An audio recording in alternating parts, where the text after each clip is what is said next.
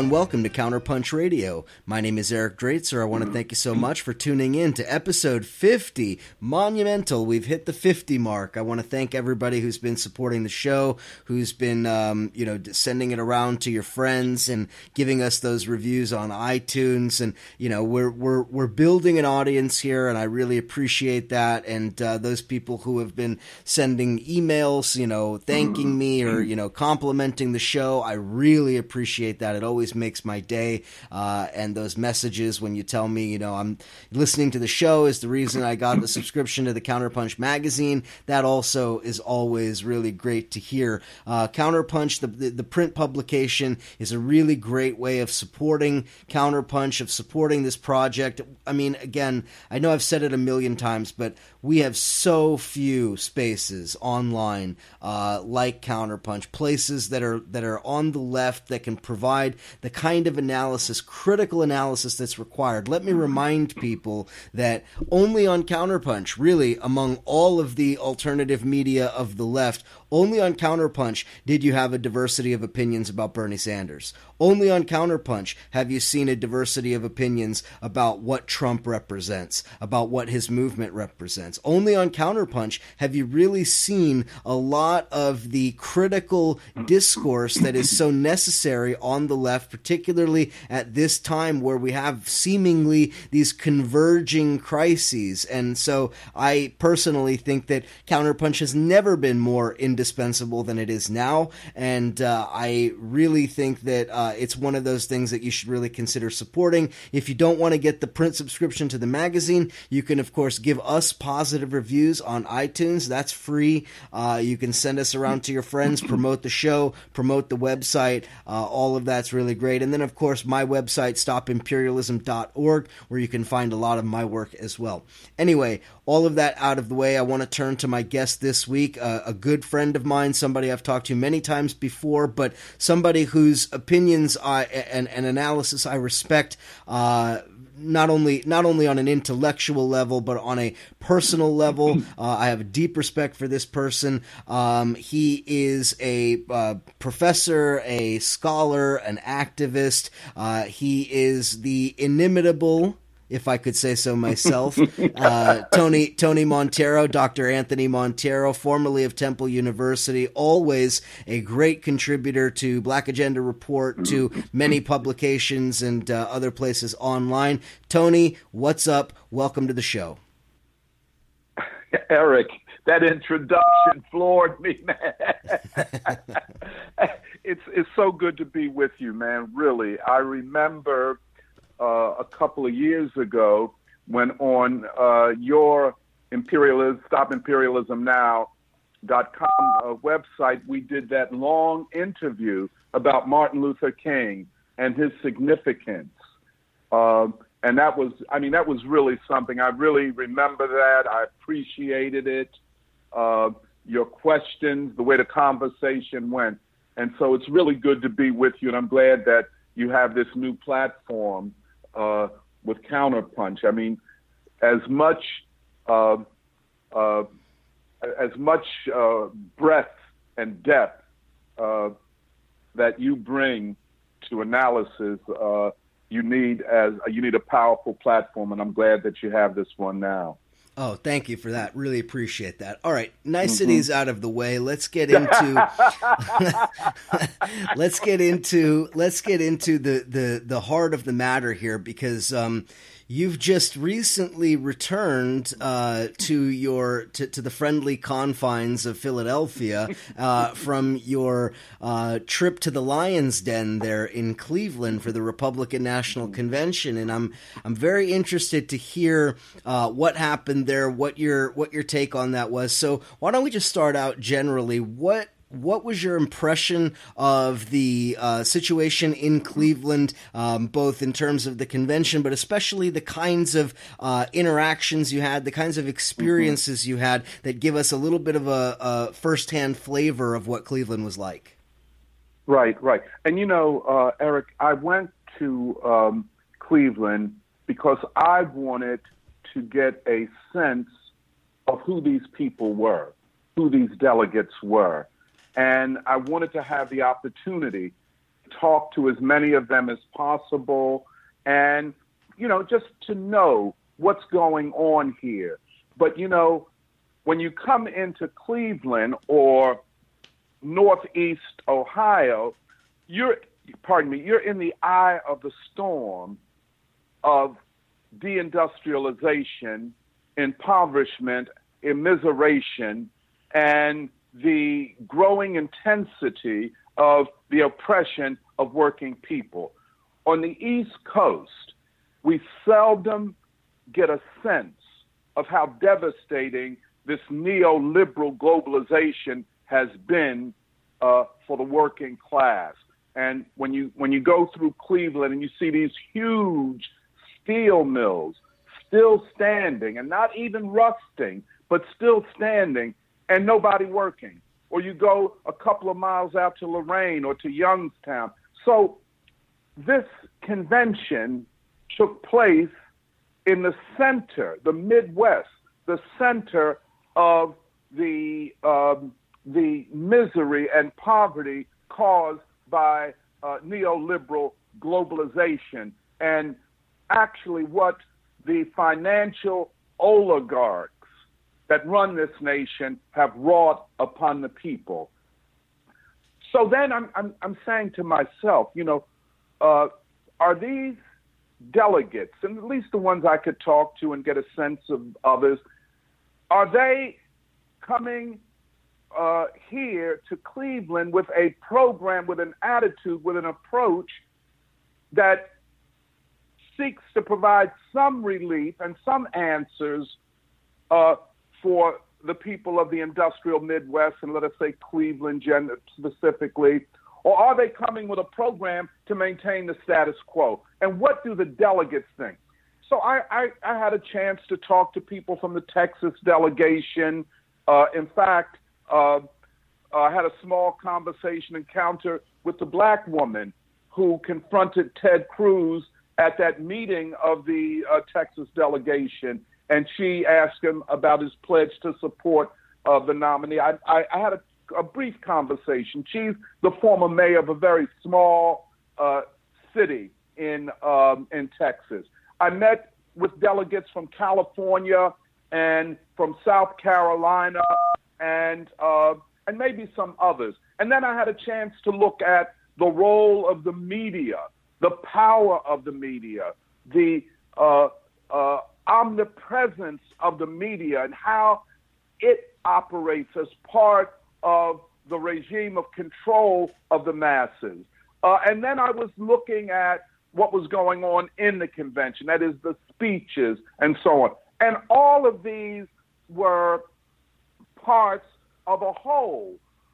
Cleveland and Northeast Ohio, the delegates, the leaders and nominees of the Republican Party, and then the media. And I would say this, that all of this that I saw, including first from the delegates at the Republican Party convention, from a class and socioeconomic and income position, are far lower down the income ladder than most of the delegates coming to the Democratic Party in Philadelphia. In other words, just from the standpoint of the delegates, we're talking about a group of people who look more like ordinary Americans and are closer to working class Americans than what we will see here in Philadelphia. The other thing is, since you don't have that super delegate structure dominating the convention, there was, it seemed to me, more spontaneity and freedom, even freedom of thought and discussion in my talks with delegates, on the ground. And this was not a scientific sample, it's just an ethnography. The other thing is that the Republican Party that came out of that convention, both from the level of the delegates and from what appeared to be the leadership of the Republican Party, is vastly different than the Republican Party of 8 years ago. I had a brief conversation, maybe about 10, 15 minutes, with Michael Steele, the former chairman, national chairman, black national chairman of the Republican Party. And I asked him, I said, Michael, do you think that there are two Republican parties at this convention that are irreconcilable and cannot be brought together in a united front, even for the election? And he said, no, this is normal. It's a little bit more tense than in the past, but the party will be held together. Now, this was the day before Ted Cruz gave his speech, and he was, booed, as everyone saw. But what people didn't see was that his wife, Ted Cruz's wife, had to be escorted from the hall by armed guards, and people were shouting at her as she left, Goldman Sachs, Goldman Sachs. I think that was very, very important in understanding something about the sentiment at that convention. That's most of what I would say just at this point about my own experience. Yeah, that's interesting what you're saying about, the delegates and about the way that, the tenor of the kinds of conversations you were having. Now, there's a couple of questions that I would raise.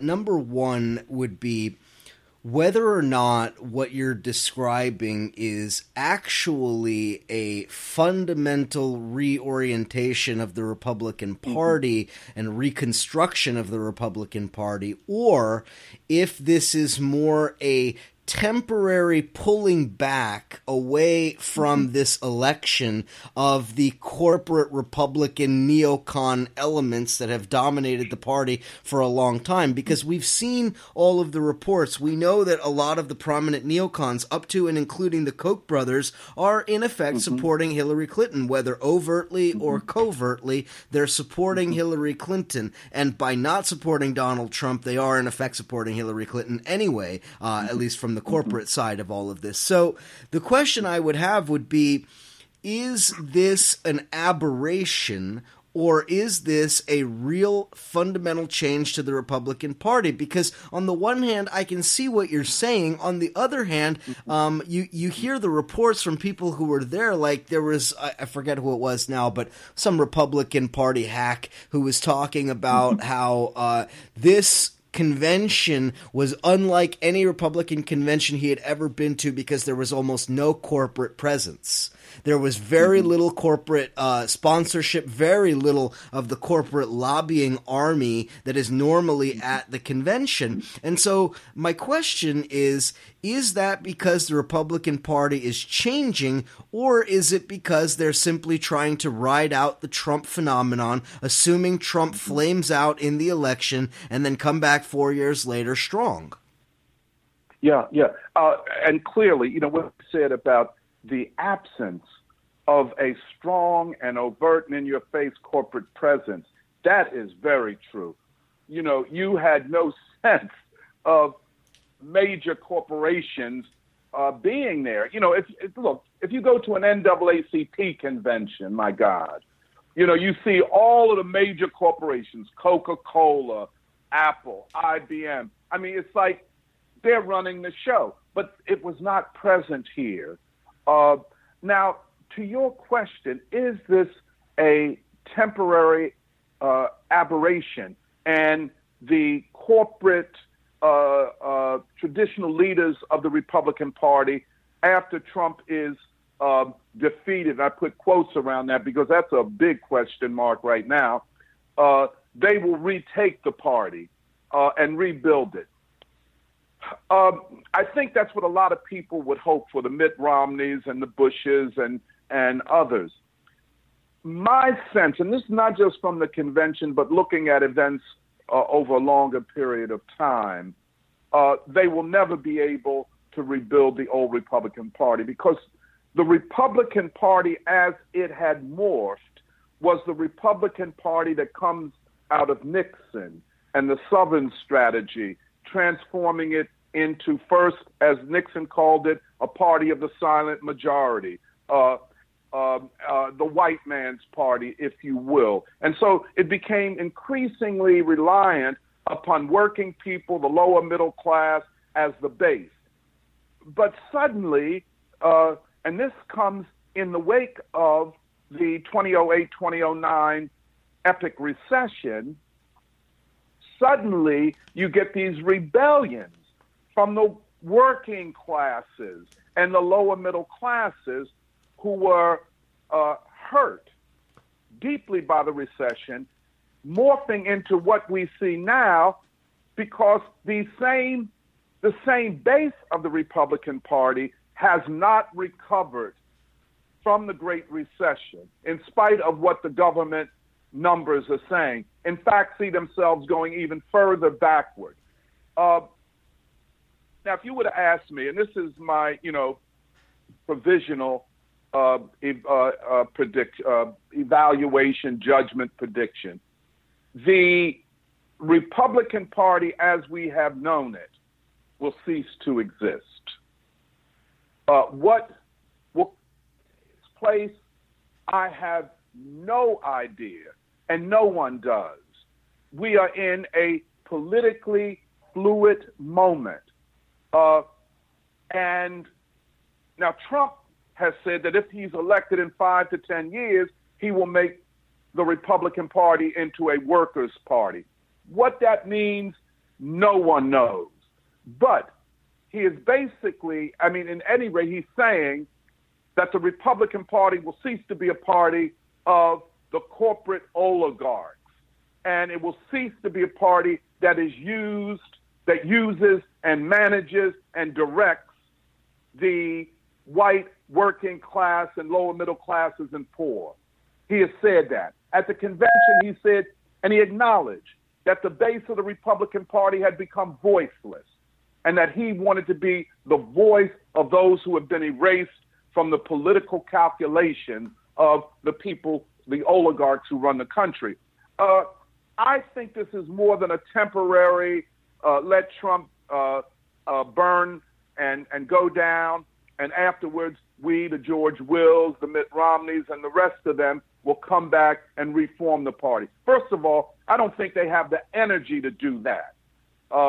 And I don't think they have the will to do that. I think all of those people are now exiting the stage of history in despair and nihilism. So I think something new is going to be born, and that will be decided by what the working people do. And that means the working people in the Sanders movement and the working people in the Trump movement, and those who are outside of both of those movements but are suffering as a result of the policies of the neoliberal capitalists. Absolutely. Now, here's the thing, and I want to preface this question by noting that my use of this point is not in the same way that liberals want to use it, but I think the point needs to be made that I watched Trump's speech. Matter of fact, my partner is such a sadomasochist that she had the convention on damn near gavel to gavel. I watched the whole goddamn thing pretty much, and I'm still getting nightmares. But watching this, I have to say, okay, when Trump talks about the working class, or when various people who are on the stage and whatever talk about the working class, talk about workers, empowering workers, all of these things, right? There is this sense that, wow, they're really speaking a certain kind of populism, but you have to remember that populism is precisely the rhetoric that fascists use. It is always that way. Hitler used tremendous populist rhetoric, populist sentiment. Let's not forget what the Nazi Party was. It was a workers' party, quote unquote, right? Workers were empowered by, quote unquote, at least in theory, by fascism, right? The notion of the rebirth of the nation after having been stabbed in the back by the communists and the Jews, right? That was the underpinning of Nazism in its rise. Now, Am I saying that Trump is Hitler? Of course not. Am I saying that Republicans are Nazis? Of course not. Although there are elements in there that we'll talk about later. But what I am getting at, though, is that there's two ways to read the rhetoric. You can read it as an empowerment of the disaffected working class that has been victimized by globalization and all of the rest of that neoliberalism. Yes, true. You could also read it as seizing upon all of those sentiments with a flair of fascism to it. And that's what you hear in the endless droning from Trump and all the rest of them about law and order. Quote unquote law and order. I'm the law and order candidate, right? Well, we've heard that before, and we've heard that in a number of ways and in a number of incarnations and a number of times throughout history. And we know what quote unquote law and order means when it's in America, and specifically when it's white Americans on the right saying it. Okay, we know what that means. And so the question I have for you is, I'd like to dissect a little bit if there is a distinction or a delineation to be made between populist rhetoric that appeals to workers and populist rhetoric that appeals to workers that is textbook fascism. Well, fascism, as we are calling it these days, can come in many forms, can be dressed up in many ways. Fascism can take the form, as you say, of demagogic populism, which plays upon the discontent of the masses of people, especially one part of the masses of working people, in this instance, white working people. And then, raises slogans and stokes an imagination of a idyllic past that we will return to. Yep. That is one form that fascism comes in. And of course, when we think about that, of course, we think about Hitler, the Nazi Party, Germany, and the philosophers, for example, Martin Heidegger, whose whole phenomenology was based upon this idea of a non-technological idyllic past. But then, according to the nature of the regime which the fascists are attempting to uphold and preserve, fascism can also come in a, and I put quotes, a liberal dressing. In other words, the same policies, maybe even worse, that a liberal who the majority of people, especially the working people and African Americans and Latinos, trust, who appear to be part of the legacy of the New Deal, but only a little more practical for these times. Well, that form of fascism is also a form of fascism. And I think we have to, in order to turn our language about fascism away from sloganizing to a substantive understanding, we have to look at the nature of the regime at this time in the United States. And by regime, I'm not using it pejoratively. I'm really talking about the system of class rule in the United States. And I would say there are three pillars that uphold the regime that is the United States. And that is, first of all, domestic repression and a highly organized and militarized police force and prison system. That's one part of it. The second part of it is a neoliberal financial oligarchic system, which is also global and therefore seeks not only to dominate the American political economy, but the global political economy through the uses, as you have made note of many, many times, all of the instruments of finance and the fictitious capital accumulation. This is the hedge funds and so much of this.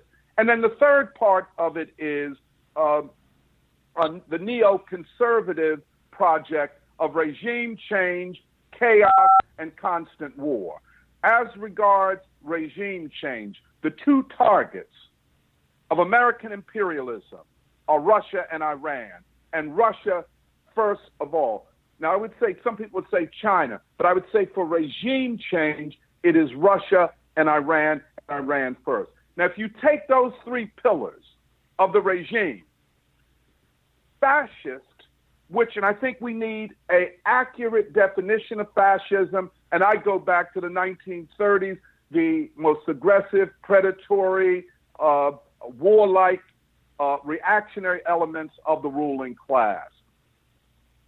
The regime in the United States, and you have noted this on numerous occasions, is a completely reactionary regime. And I think reaction in the United States is grounded in the three pillars that I have mentioned.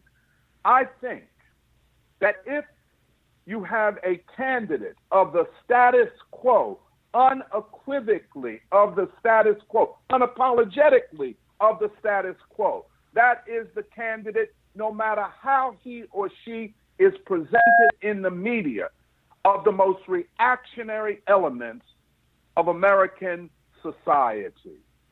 And that's why we have to make a difference between appearance and substance. If you would ask me, the fascistization of American society took off with the Clinton administration. In other words, Clinton, not Nixon, not even Reagan, began the fascistization process. And why is that? It put on fast track the development of these three pillars of the regime.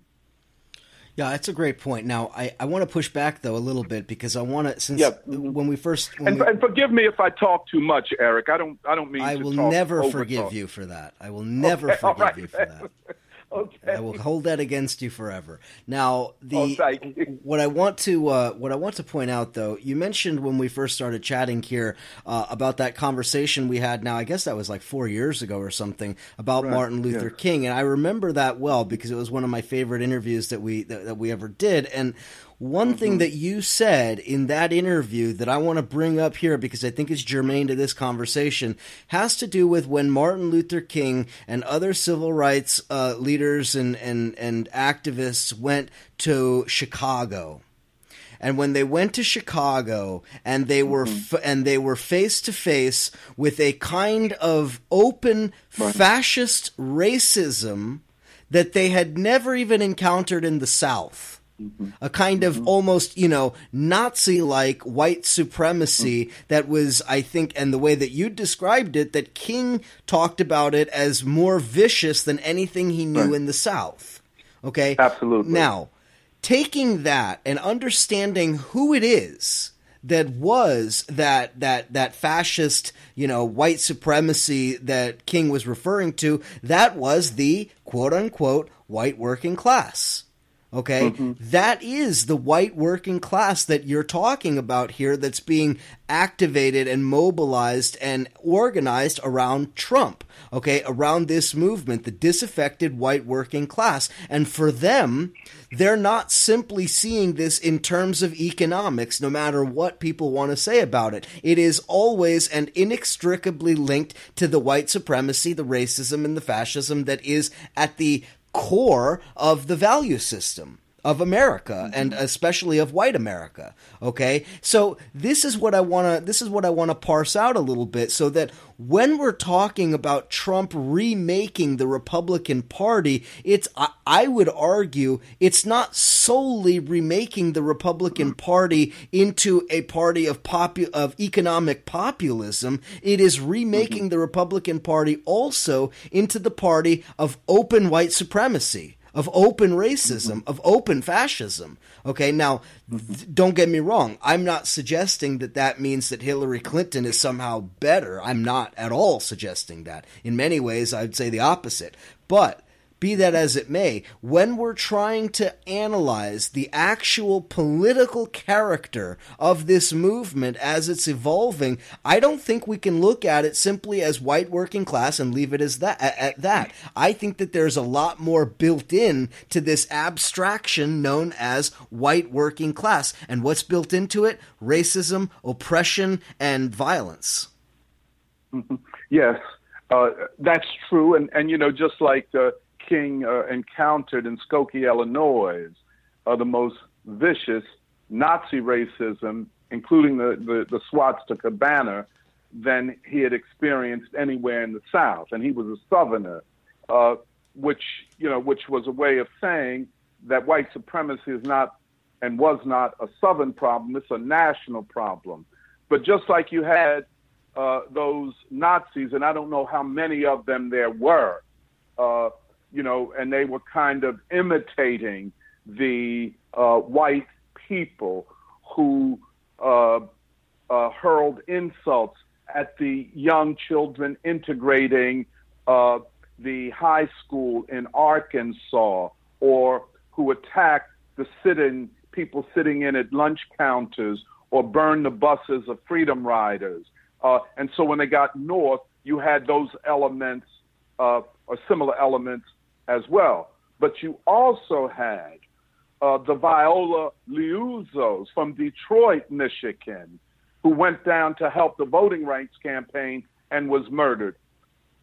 Pardon me, a daughter of the white working class and the wife of a Teamster.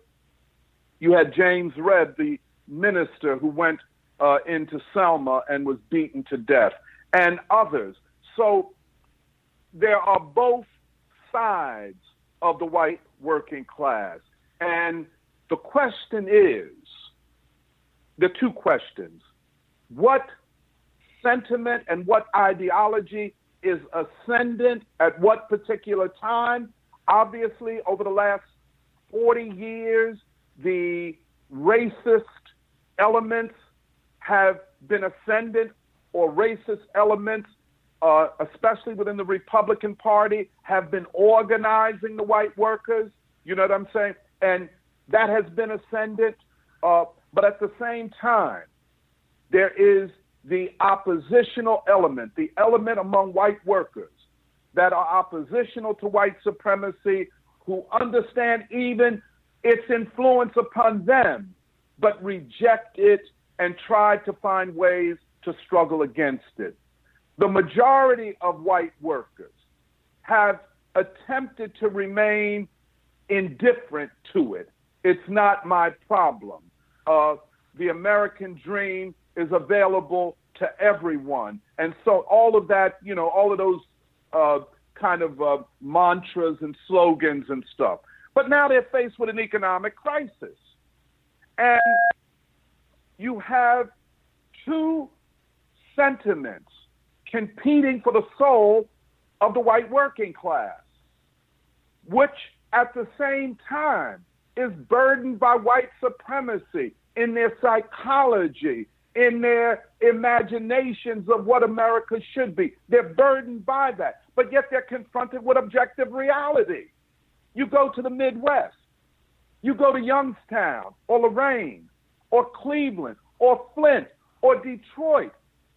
You can be as white supremacist as you want, but when you lose your job, you're a white supremacist without a job, who has lost his or her home, who can't educate his or her children.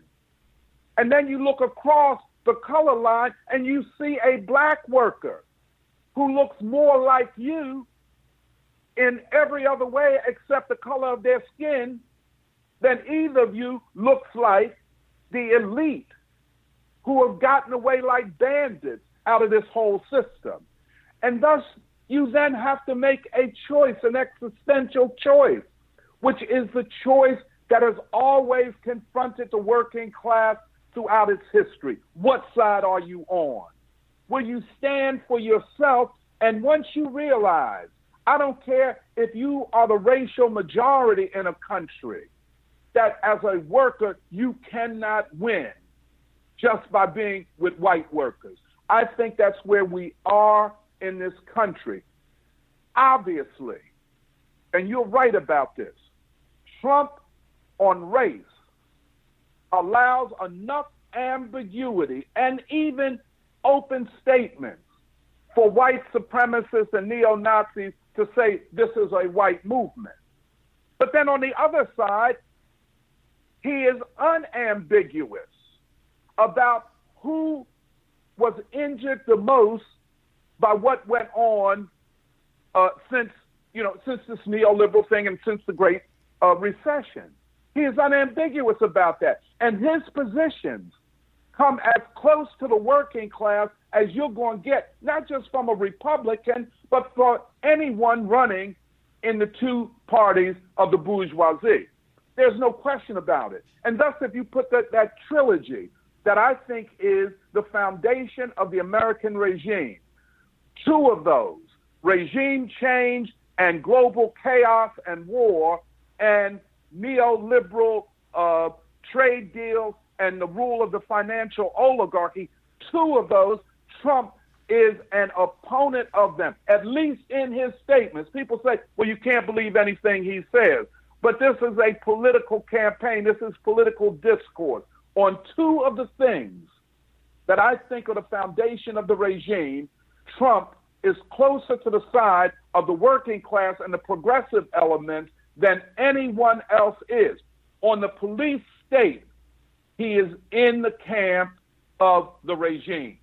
And that, and there he is closer to Hillary Clinton than he is to the masses of people protesting the police state. That's the way I see it. Yeah, and you're right. Now I'll end here. You're absolutely right, Eric.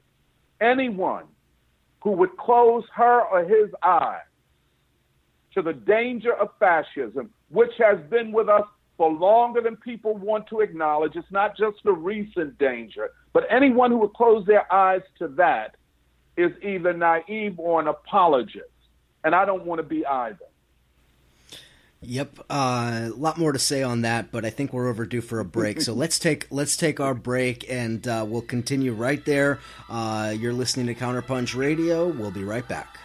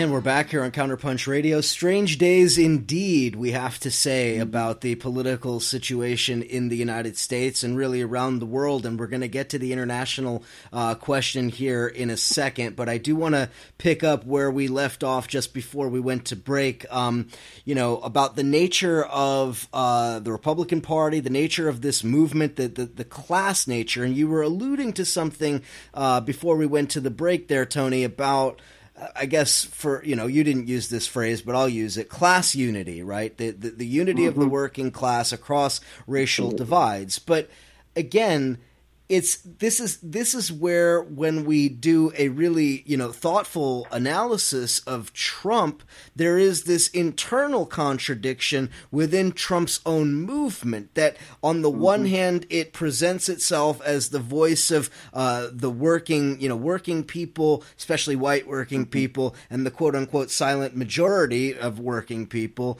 On the other hand, it openly embraces all of the racial divisiveness. And so I would push back against the notion that what Trump's campaign is doing is mobilizing a unified working class. I don't see that at all. I see quite the opposite. In fact, what I see is essentially a segmentation, a fragmentation of the working class towards a white working class that is justifiably angry about all of the things that you said, irrespective of the rest of the working class. One other thing that comes to mind, Tony, in a conversation. Hey, Eric, could I just correct one thing? I didn't mean to imply or suggest that Trump's objective is to unite the working class.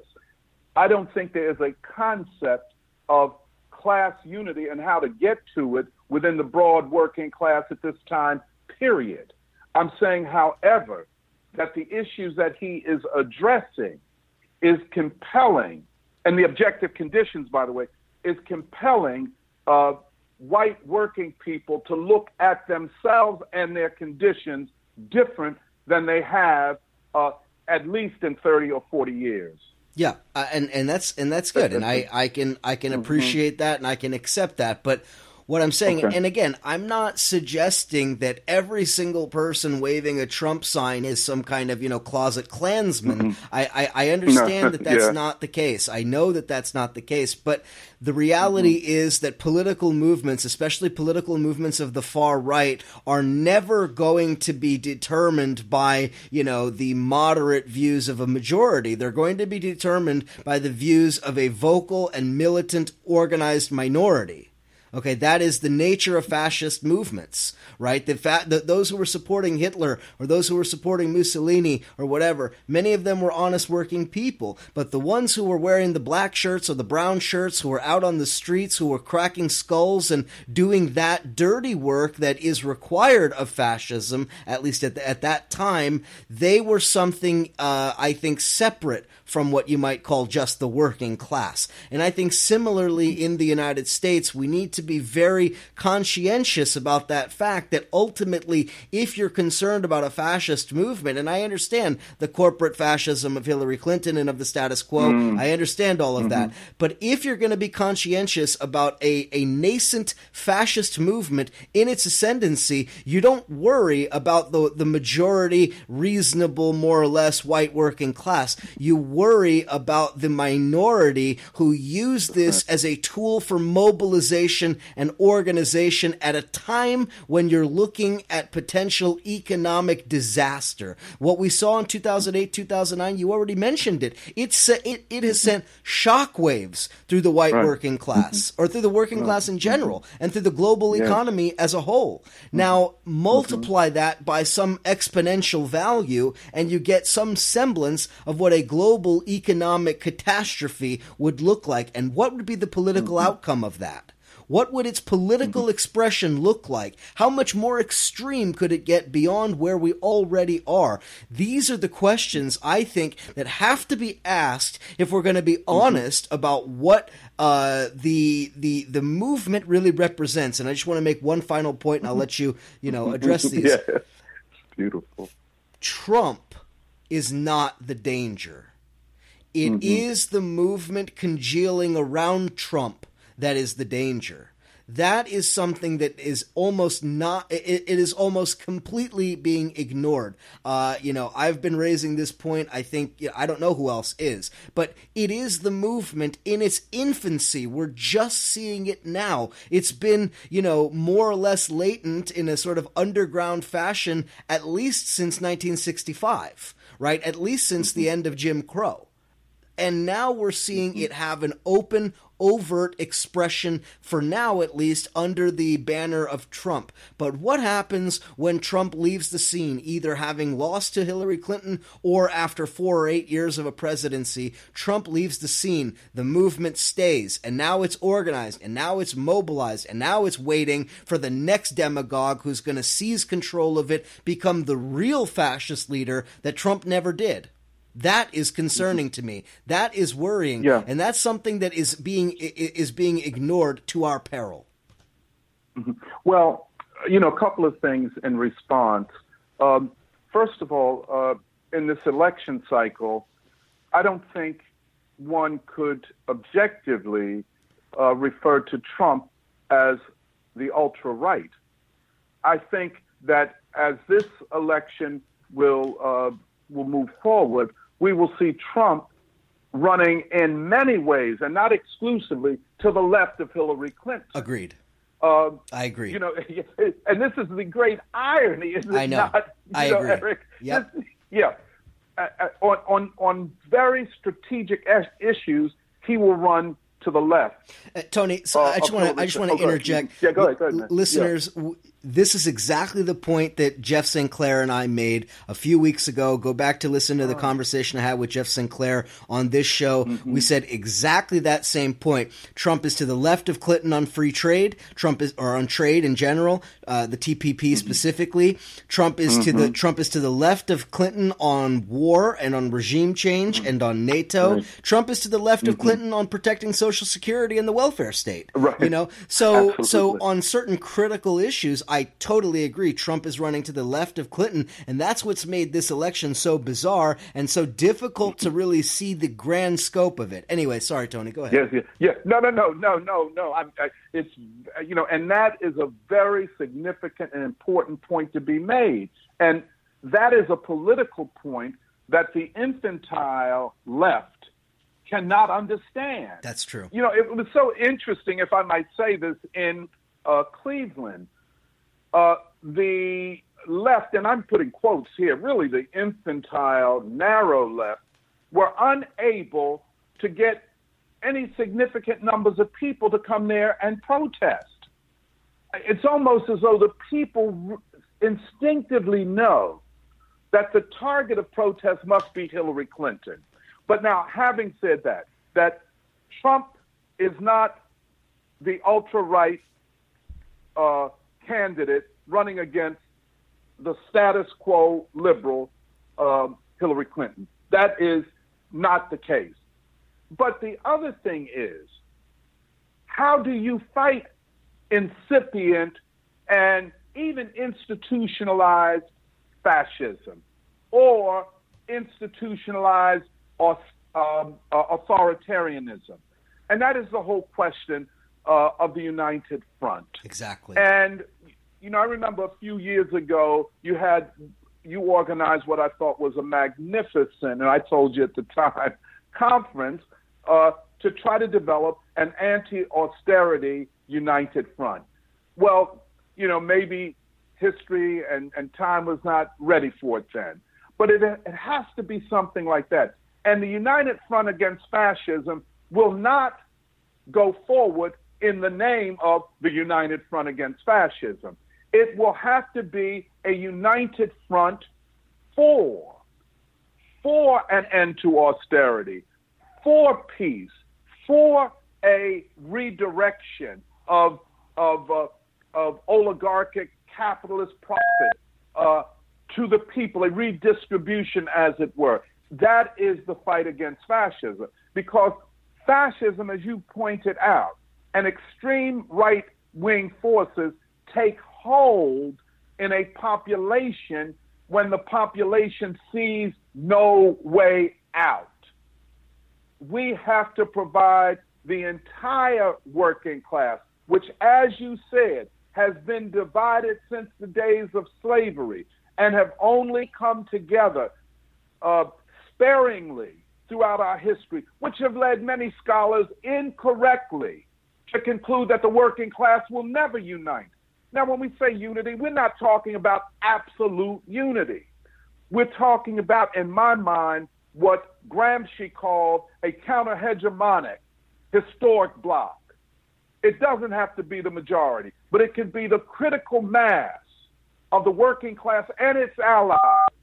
And that's why loosening and rupturing the hold that the black leadership class and the Democratic Leadership Council and the elite corporate Wall Street types, to loosen the hold and disrupt the hold that they have on the black community. Because once that ends, then you open up a new pathway, another pathway, I should say, to uniting the working class.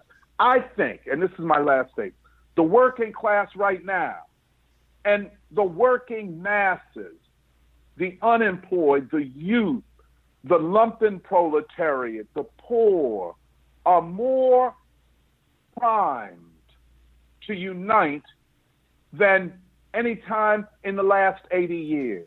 Mm-hmm. But Tony, the question I will push back on that with you, and I agree with. I'm pushing back, even though I agree with a lot of what you're saying. But I think this conversation is critical.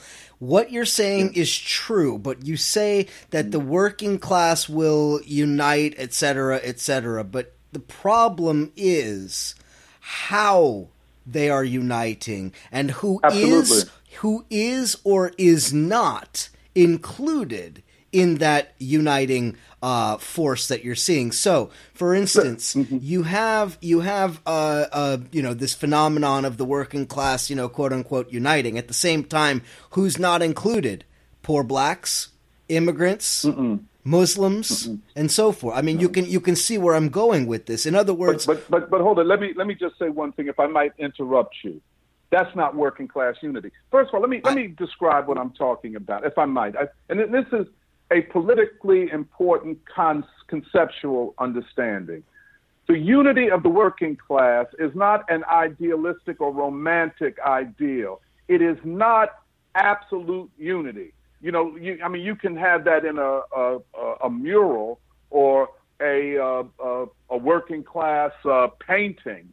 No, we're not talking about that. Again, I want to emphasize, we're talking about a historic bloc that is grounded in the working class, that is counter-hegemonic. We would say counter-empire, counter-imperialism, and so on and so forth. It is not every part or every individual in the working class, but it is unity, and you're right. It is principled unity based upon a minimum program that the unity of the working class cannot exclude the unemployed, cannot exclude the immigrant, includes everybody based, whatever their religion or sexual orientation or whatever is. But historically, that is what we're talking. But historically, but historically, it hasn't, and that is very rarely. Well, at least in the United States, we can point to many different periods of U.S. history. Looking at the history of the working class in the United States and the labor struggle in this, the history of the labor struggle in this country. One of the major obstacles to real working class power in the United States was the racial exclusionary angle, right? The unions were racially exclusive for a long time. Most of them were, including some of the unions that survive today, having been deeply reactionary. I remember talking to African Americans who had been teachers in New York City, going back to the days of the New York City teachers' strike, when the union itself sided against the black communities of Brownsville and Ocean Hill and against community control of schools and all of the rest of that. We know that history. The history of the labor movement is it is in effect, I mean, it is rife with racism and segregationism within the labor movement. So the reason I bring that up is not to, rain on the unity parade. It is to say that when we talk about working class unity in the United States, you have to see that how some people are viewing that is not how you and I are viewing that. And Absolutely. And that's important, though, because that's what separates the left from the right, or the left from the liberals, or from the social democrats. Part of why we call the current trade union leadership misleaders is because they have abandoned the struggle for class unity. And what makes the leaders that came out of the 1930s and 40s so extraordinary in all of the not all complete, with all of the imperfections, what they did was to build a union movement based upon class unity across, in that instance, across racial divides. It was defeated going forward after the Reagan years and the Union capitulation and so on. But yes, I agree with you. These are problems that have to be tackled. These are problems of history as well as problems of the future. But Tony, the question is: are we in a better position or in a worse position to tackle those problems, given the ascendancy of for lack of a better word, Trumpism? No, we're in a better position in my judgment. Now, you can come back to me a year from now and say, you said we were in a better position and things have gotten worse. And then I would have to confess to you, I was overly optimistic.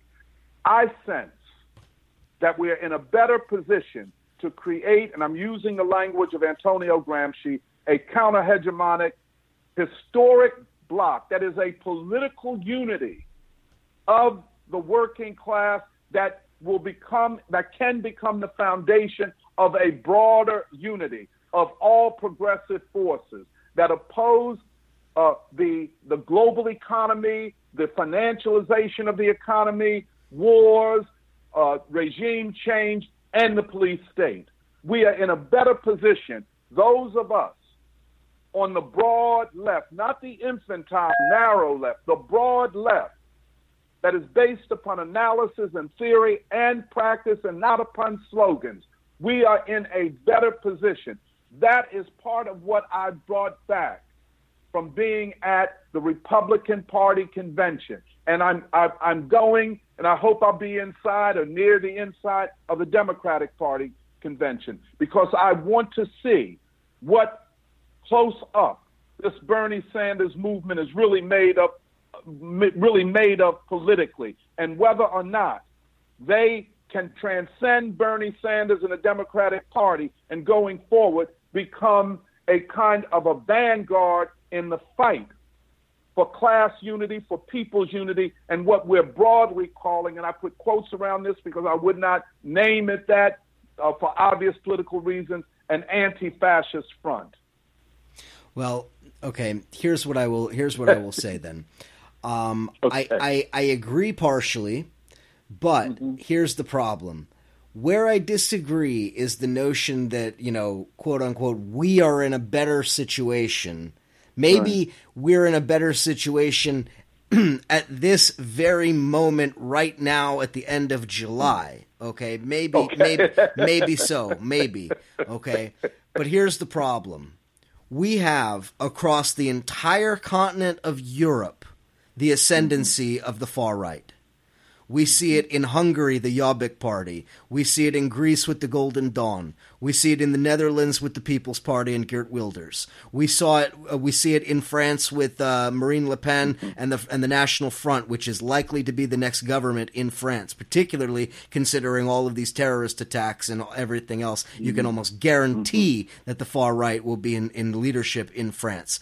You have a far right in ascendancy in almost every kind in Italy as well. You see it in a lot of places in Europe. And then we saw with Brexit the same phenomenon. Now, there were definitely working class people who were voting for Brexit as a vote against neoliberalism of the European Union. That's for sure. We know that to be a fact. We also know that 52%, that is the side that voted for Brexit, which got 52% of the vote, was not 52% of the population being fully against immigrants or anything like that. However, a sober and objective political analysis of Brexit has to point out the fact that the leading edge of the Brexit movement was far-right, xenophobic, racist, reactionary fascism.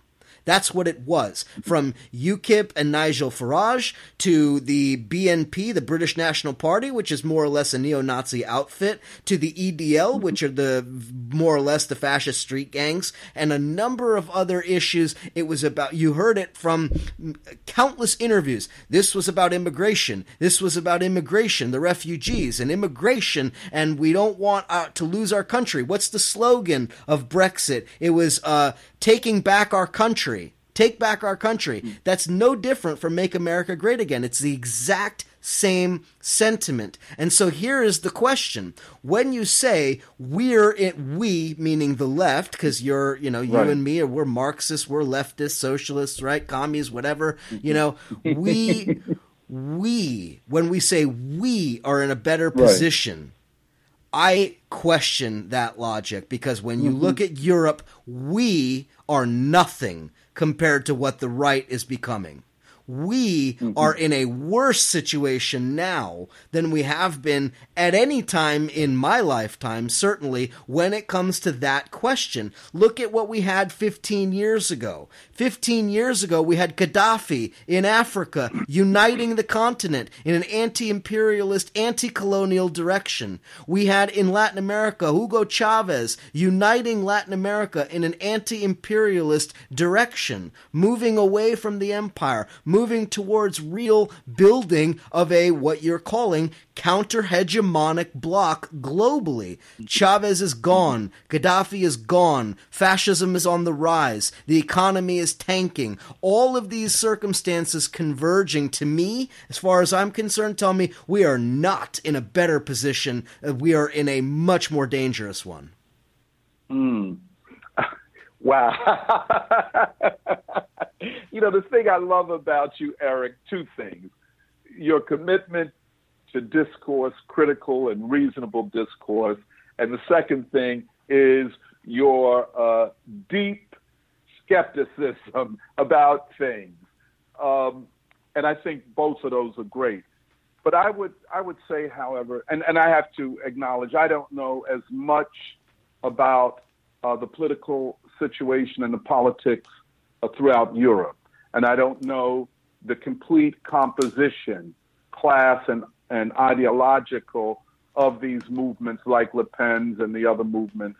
And I don't know that the Brexit movement is analogous to the Golden Dawn in I'm not saying that. I want to be clear, because people attack me endlessly for what I said about Brexit. I'm not saying Brexit is like, the Nazis of the Golden Dawn. What I am saying, though, is that a major segment of the Brexit movement is from that same milieu, the same ideological framework. That is, that the motivation behind the Brexit vote was not an purely, economic, but that rather it saw in Brexit a chance to close Britain off from Muslims, close Britain off from immigrants from Eastern Europe. I mean, they see in England the Eastern European and Muslim immigrants no different than the far right in the U.S. sees Mexican immigrants. I mean, they see them as infiltrators who have essentially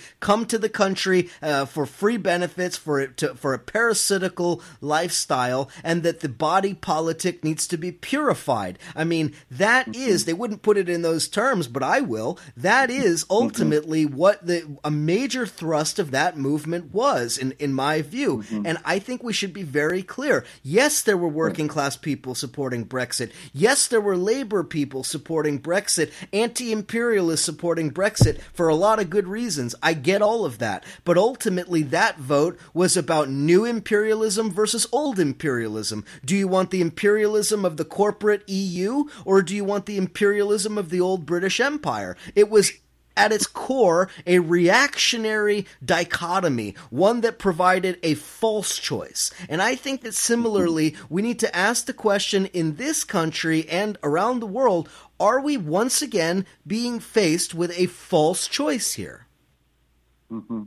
Well, I think just from the standpoint of Europe, and again, I have to acknowledge, I don't know as much as you do about the particular movements, but the issue confronting the European working classes are two. One, whether sovereignty and citizenship of the working people of various countries will be relinquished to Brussels. In other words, do corporate elites trump ordinary working class, middle class citizens of the various countries of the EU? That's number one. The second question is, and this confronts all of Europe, whether or not the U.S. and, in this sense, Clinton, Hillary's project of regime change in Russia will go forward with the support of the European Union under the umbrella of NATO. Those are the two questions. And what side particular movements and class forces and ideological and political forces come down on those two questions, to me, is central to understanding European politics in general and the national politics of various countries, including the Brexit vote. But I want to just segue quickly to the United States. And again, it is my judgment, and you said in your lifetime, I think my lifetime is a little longer than yours. That doesn't mean I know more than you. That is true. Nor does it mean that you're better looking than that me. Is true. You're what they call an old head. Yeah, OG. You know? OG Gramscian. Yeah, go ahead. Yeah, Ed Du Bois. Yeah, but, that's right. Sure. But you know, and you're right to look at the long waves of history, not just short periods or decades. And for me, the long wave is the 80-year or so period from the New Deal up to now, or one could even say from the end of World War II and the establishment of the framework of global economics and politics, Bretton Woods and NATO, and then the European Union, and all of that up to these trade deals, et cetera. In that long stretch, the working class has been, in the United States, in terms of its organized power, has been whittled down to practically nothing. And its leaders have made it an arm of the corporate oligarchs who operate against the working class itself. And therefore, no part of the working class has been politically independent of the two-party system. What makes this such an extraordinary moment is, though it's not complete, and I don't want to give that impression, we see insurgency trying to break the chains of political imprisonment that bind the working class to one of the two parties of capital. Now, the irony is that struggle in this year took place within the two parties simultaneously and continue in spite of the fact that each party has chosen its nominee or presumptive nominee.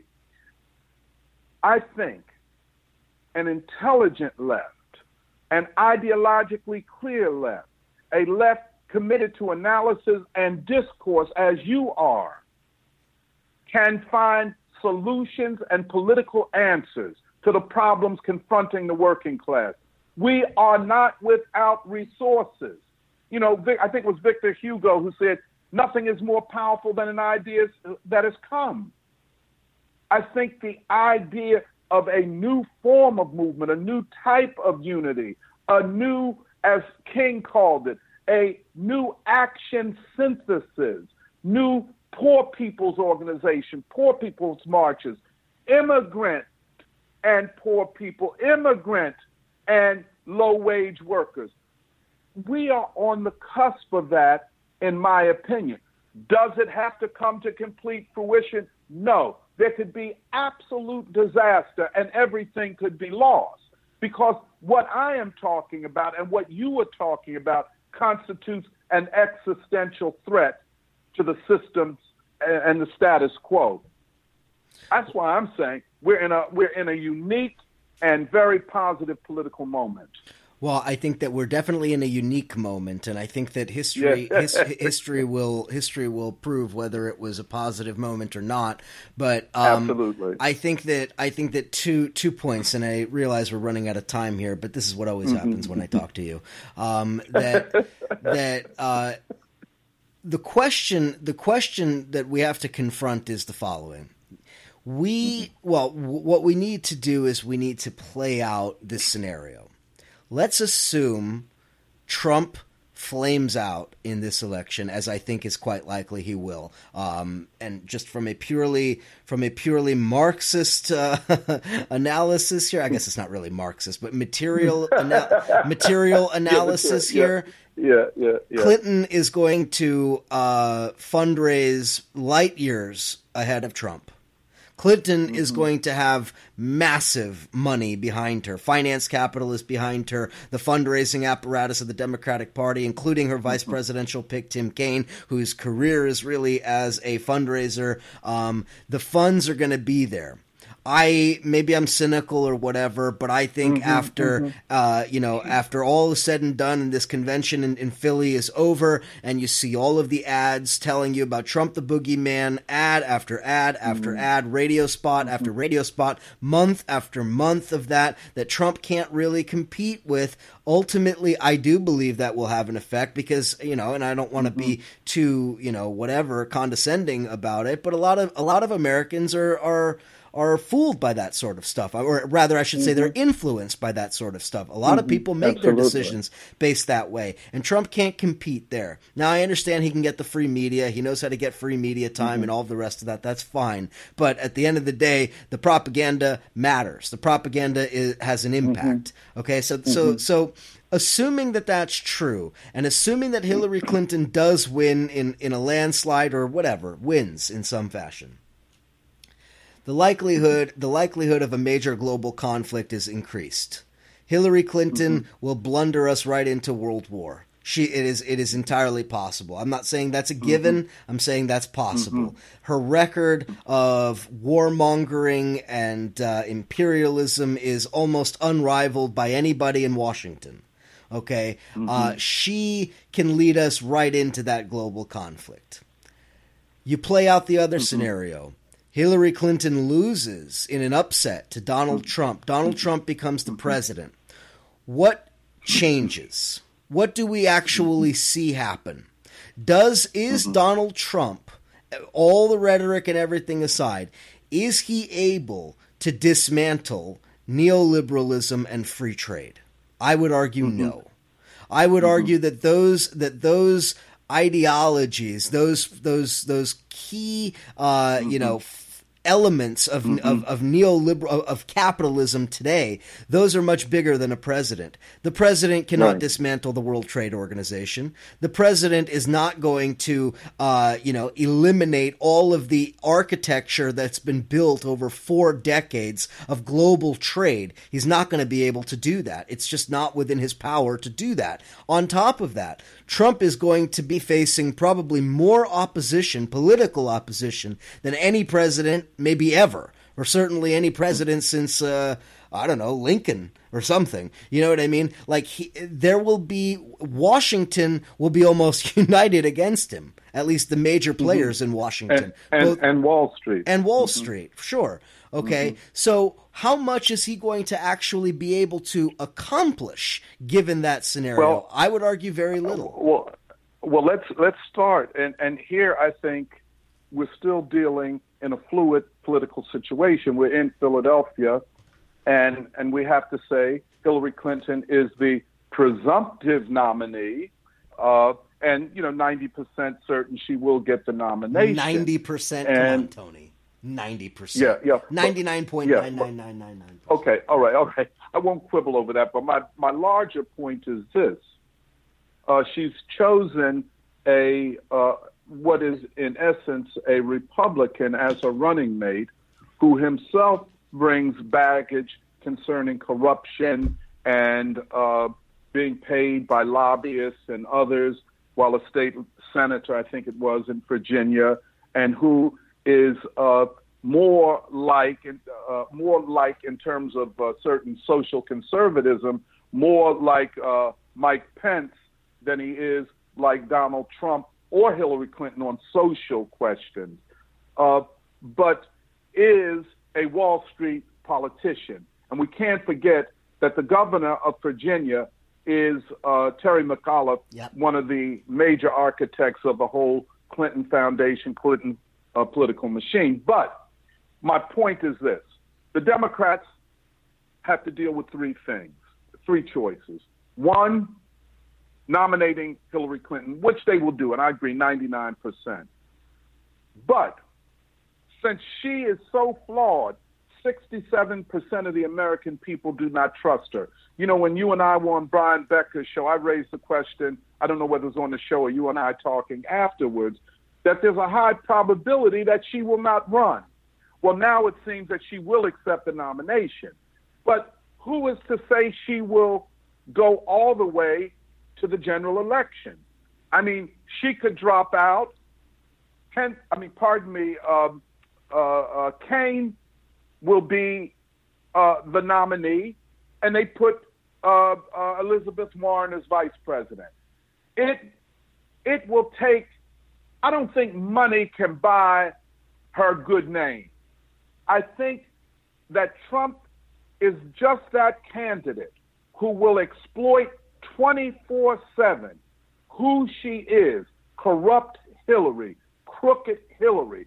And now with all of the WikiLeaks stuff coming out about how the Democratic Party primaries were rigged in spite of the fact that Wasserman Schultz and them were saying that we're going to conduct a fair nominating process. It was completely unfair. And not to Bernie Sanders. That's not who we're talking about. It was unfair to the voters who took time and energy and money to participate in what they thought was a fair process. Now, what the Hillary Clinton campaign is now saying is that, well, the Russians hacked our emails. So now you're raising the anti-Russian specter to justify your own corruption. Yeah, but... well, let me just make this quick point. See, I'm not convinced that she will necessarily stay in this for the whole time. Get past the convention, keep it out of the hands of Bernie Sanders, and then, if necessary, toss the ball to Kaine and Warren, because Clinton will have been so tarnished and is so tarnished that all of the propaganda and advertising in the world cannot turn that 67% negative rating. And with Trump running what he said he will run, a 16-state industrial state campaign, states of the Rust Belt, And this is a very close election, which the Democrats, with all of their money and all of that they have on the ground, can't say it's in the bag. And therefore, maybe by Labor Day, Clinton will not be the nominee. Maybe she will. And I think going forward, they face the possibility of an ignominious defeat, which has the consequence of ending the Democratic Party as we know it. Well, look, I can explain that more. That would be a great thing, obviously. Yeah. The Democratic Party You collapsing. think I'm too optimistic? Well, I definitely do. There's no doubt I think you're too optimistic. Why is the old guy more optimistic than the young guy? Let's not psychologize, because it might send us down really ugly directions. But okay, yeah. But okay, we're already over the time, but this point has to be made. All right. So the question then, I think Hillary goes all the way. I don't see any. I don't think there's any chance of her dropping out. But leaving that aside, okay. I think that the real question here, that it really boils down to, is, can Trump win certain key states? Okay, that's what it ends up with. Trump. Well, which ones? Trump can obviously win in Michigan, in Wisconsin. I think he could pull Ohio. I think that all of that area, the Rust Belt and whatever, I think he can win. Now, let's assume for a second he wins all of those. Based on how I read the electoral map, even if Trump wins all of those, he still loses to Hillary if he doesn't carry Virginia, Pennsylvania, and Florida. Florida, right. Those three states. Okay? Right. Now, let's assume for a second, I don't think that the vice president really adds all that much to a ticket, and I don't think he even necessarily delivers his own state. I mean, he himself. Mm-hmm. So let's assume for a second. Remember, Gore Gore couldn't win Tennessee. Yeah, exactly. So, yes. But leaving that aside, all right, let's assume for a second that Trump can win Virginia, despite McAuliffe, despite Tim Kaine, he can win Virginia because it's Southern. There's a lot of racial elements to it and whatever. Trump, based on the polls, has single-digit support from the African American community in Pennsylvania and in and in Florida. Okay, that's what the polls show. Based on the some analysis from people who know this stuff a lot better than I do, from what I have read, it is impossible to win Pennsylvania without carrying at least some segment of the black vote in Philadelphia, which you know well, and Pittsburgh. Okay, that without that demographic, you cannot win Pennsylvania. There are not enough white workers to substitute for the black communities of those two cities. Okay, so I see a major demographic problem for Trump there. Similarly, in Florida, no matter how many of the white, workers and poor and, trailer park types and whatever you can carry, I shouldn't say that in a disparaging way, but you know what I'm saying. Right. In Florida, despite how much of that you carry, if you can't carry the black vote in Florida, you lose Florida. And I don't think that, and I don't see any way that you're going to change from late July to early November that particular problem for Trump. Well, and without the blacks of Florida and Pennsylvania, he's sunk. Well, yeah, he has a black vote problem. There's no question about it. But I think what people don't understand is that so does Hillary. It's a different kind of problem. It is a problem where people won't say, I'm going to vote for Trump, but they just won't turn out. And you could have a historic low or a relatively historic low black voter turnout because they're unhappy with both Trump and Hillary. And a low voter turnout in Pennsylvania, especially in Philadelphia. Now, Pittsburgh and Philadelphia are not the same in terms of black votes, black political organization, and so on. They need almost a 70% black voter turnout in Philadelphia, with 95% of them going for Hillary Clinton to win Pennsylvania. that is going to be a huge task in this political environment. 95% of the black voters voting for Hillary, I think is reasonable. That's what the polls show. But I know what you're saying. But right, exactly. That's the second piece. So the percentage of the voters I think Hillary could get. The turnout, I think, is a real question, but turnout is not about necessarily the vibrancy or appeal of a candidate as much as it is a testament to a political machine, right? An on-the-ground political apparatus. Now, the Clintons and the Democratic Party have the apparatus to do it, whether it's with the black preachers in the churches or whatever it might be. They have the weapons with which they can do that. Whether they'll be able to, I don't know. Open question, right. I suppose. That's my point. Yeah. Yeah. No, I think the fact remains that going forward, Clinton is becoming the symbol of corruption and untrustworthiness and self-servingness. She has a problem of the way that over 2/3 of the American public view her. And of course, there's going to be a negative campaign on both sides. And the one left standing is the one who was able to weather the storm of negativity the best. I don't know who wins. I know that it's going to be hard and increasingly difficult for Clinton to win. That is the candidate of the status quo. But whoever wins, the party system and the political elite that have dominated it since the end of World War II will not be the same. The country has irreversibly entered upon the path of change. How deep and fundamental that change will be, it's anybody's guess. So in a sense, but we are. Sorry, go ahead. I'm sorry. No, you go ahead. I'm sorry. So in a sense, you're saying that Obama brought us hope and change. I wouldn't say that, but a good comedian might. Yeah. No, that's but that's the height of cynicism, and it could. Maybe you want to, but I would say that which brought Obama to the presidency, which was the economic recession of 2008, has unraveled, and the consequences of which has begun on the unraveling of the political system and the political ruling class as we know it.